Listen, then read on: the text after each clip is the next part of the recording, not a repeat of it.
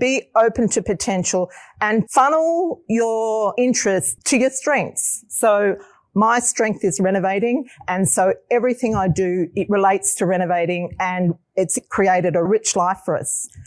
You're listening to the She Renovates podcast. You're listening to She Renovates, the podcast for women who want to renovate to create an income and a life they love.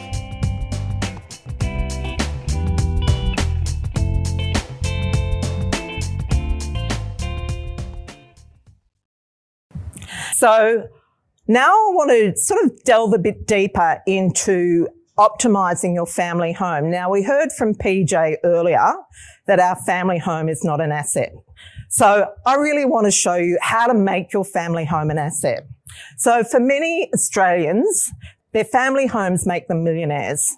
But unfortunately, they make decisions around that piece of real estate that are not that smart. And so many of the people that we work with, their family home is the basis of everything they do. It's the launch pad of their portfolio. It's the thing that helps them to help their kids. It's the property that helps them to really up their retirement income. Now, at that time, way back, I won't say it's that far back, when I was 50, this was our family home. And so the first thing we did before we decided to downsize was to renovate it. Okay. So that makes sense because you want to maximize what you get out of it. So we renovated it and we produced an extra $200,000 in profit.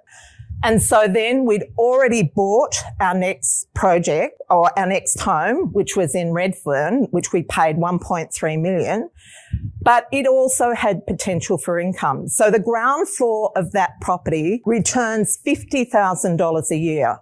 So that's a pretty good travel budget for a retiree. And so really great start to a good income when we're not working. So the other thing that we are now doing with that property is age-proofing it. I know, I've heard lots of people say, I never want to go into aged care, and I'm completely with you.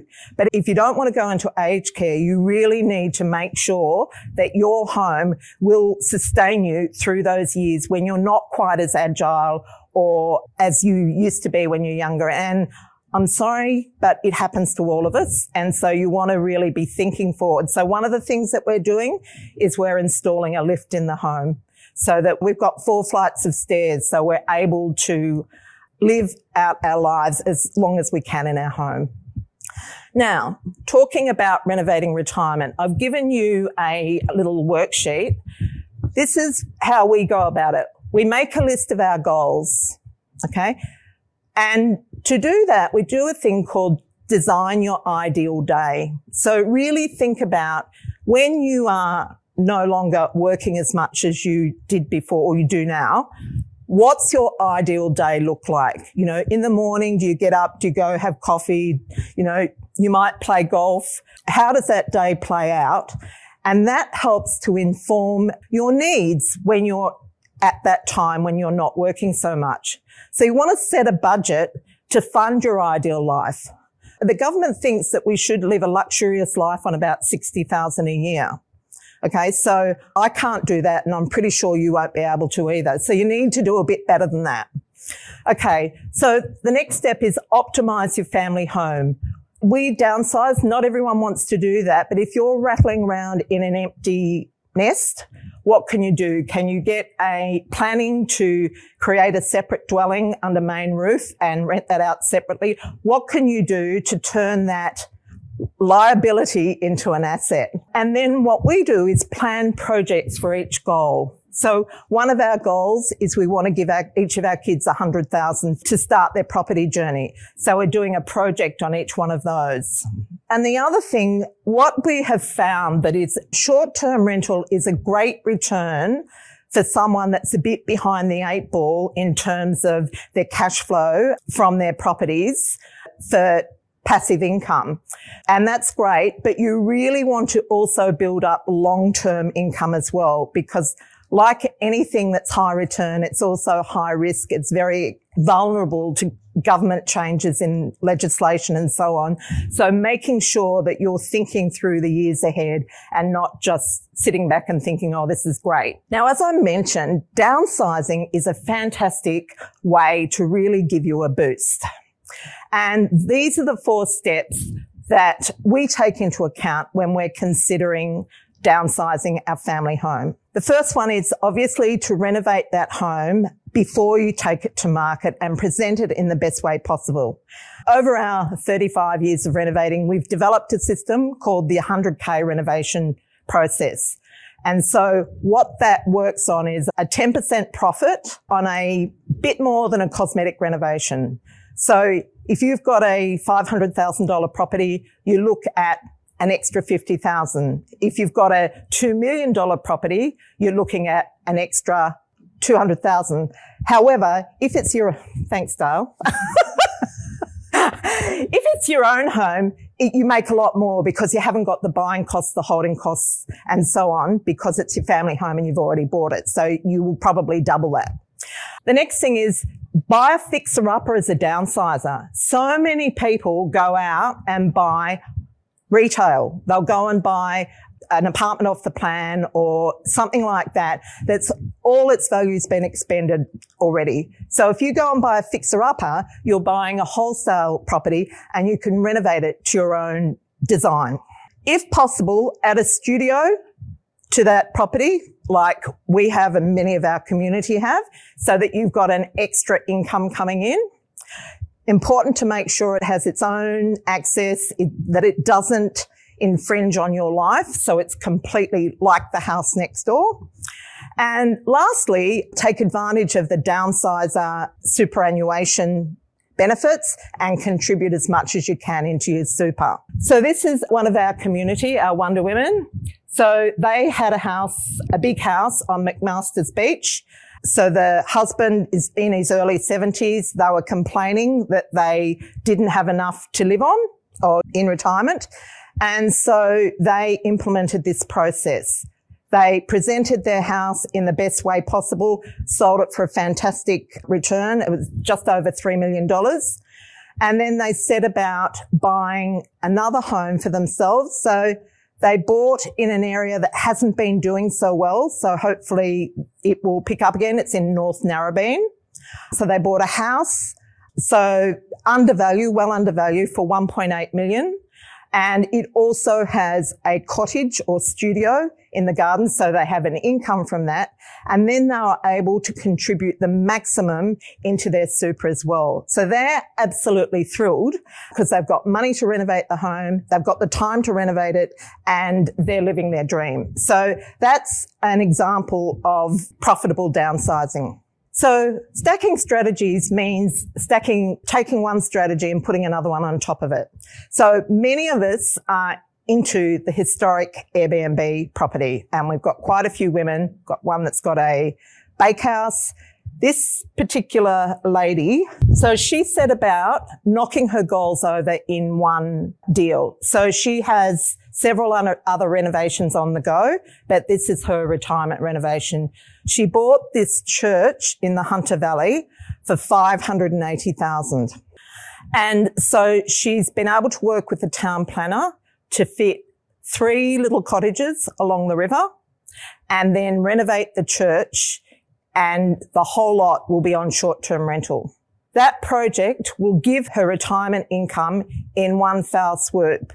The whole project cost, she's quoted me $1.5 million. It's probably more like $1.8 million, but she paid, including the purchase price of $580, and it will deliver her around $200,000 per year in income. So, as I mentioned, we love to solve problems with renovating, and I wrote a little guide about how, all the different problems that you can solve with renovating.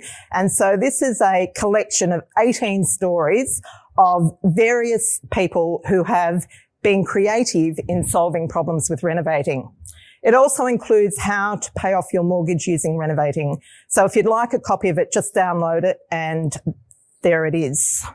Okay, solution for funding challenges. So some people don't have a family home. They don't have a home and have no way of achieving that.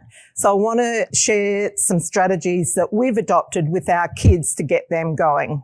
Bernard Salt, Australian demographer, famously said that the reason young people can't get into a home is because they spend too much money on Avo Smash breakfasts. And we think we're sort of closer to the other end, but we like Avo Smash as well. So we figured out a way that we could work together and have a win-win. And so now that we're getting to the other side of our life, we're also looking at the reverse Avo Smash. So, yeah. So basically what we said to our kids is when you've got a decent job, we'll do a project together. You get the loan, we put in the cash, we do the project, and we share the profit. You get the first 100,000 because, as you know, when you've got 4, they've all got to get the same. And then we'll take anything that's left over. So the first one we did with our daughter, Hannah, she got a loan for 700,000. We put in 360,000 from our line of credit. We bought a 2-bedroom, 2-bathroom unit in Redfern. We renovated it and we sold it for $1.28 million. That made $155,000 profit. So Hannah took the 100, we took the 55. And so then we moved on to the next one, which was David. It says here a flip, but we actually bought it as a PPOR. So we put in 300, he put in 800,000. And because he's an architect, he did a lot more work, which was great.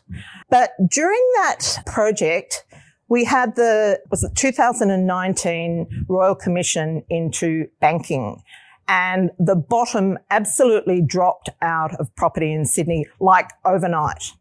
At the time, we had 3 projects on the go, and of which this was one of them. Had we insisted on selling them, we probably would have lost 300,000 or 400,000. But one thing when you are renovating for profit, you must be willing to hold the property if the market changes. Because if your numbers are sound, then the market will come back. Like we've been doing this. The first time we had this happen, we made the wrong decision and we sold. We didn't actually lose money, but we worked for a year for nothing. And so since then, our mantra has always been, if the market changes, we hold. And so we did that with this one in Bondi and another one that we had at the time. And thankfully, the market came back and we made 100,000. And so he was on his way. So the benefits of the Avo Smash strategy are not just about the money. The money is great. But what it does is it generates interest in property in your kids. It really changes the way the family operates. It fosters the entrepreneurial spirit. So if your kids, particularly ours, were sort of a bit of a wage earner mentality and we wanted them to think about problems in a different way. Ooh, okay. Working together enriches your relationship and it gives the whole family a focus. So there are lots of benefits. I'll just quickly skip through this because I don't have a lot of time. This is the third one we're on at the moment. So we're renovating a house and selling it, and we're building a duplex on the back of the block. So this one's in Echuca. I too like small development, but I like 1 into 3. I think it's the sweet spot. And so that's what this is. So we've bought that together. So they're the numbers. So the end game is 430 equity. We'll each own a villa, which will be about 30%. We'll have 30% equity in it and none of our own money in it. So great strategy, really good outcome. And the last thing is having fun with friends making money. We trialed this process last year and we got everyone to put some cash in. We bought a house and renovated it together and sold it and made $106,000 profit in about a 6-month project. Now, that was really a learning experience, but it was a lot of fun and it really demonstrates what you can do if you start thinking outside the square. We've got a second one coming up this year, but we've decided to really up the profit potential. So we're going for a whole block of units. And lastly, so just recently, I mentioned we have 3 businesses and I live and breathe renovating. Just last week, my marketing bestie, James, and I went for a very left field project and we bought a digital property to renovate. So this is a website. It's in the home improvement niche. At the moment, it has 158 articles on it, mostly about bathrooms, but in particular, toilets. Okay. So we have paid $100,000 for a website that talks about toilets. But the great thing is that it's currently has income of just shy of $3,000 a month. And our goal is to build that exponentially. So I guess the moral to my story is to be open to potential and to funnel your interest to your strengths. So my strength is renovating. And so everything I do, it relates to renovating and it's created a rich life for us. So thank you. So if anyone wants to talk about renovating their retirement and wants to have a conversation, our team have opened up, I think, 10 spots in my calendar. So if you'd like to book in a call, I would really love to talk to you and give you some help along the way.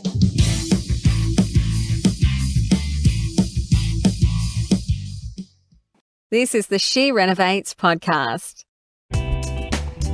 To discover how to harness the power of renovating, check out theschoolofrenovating.com.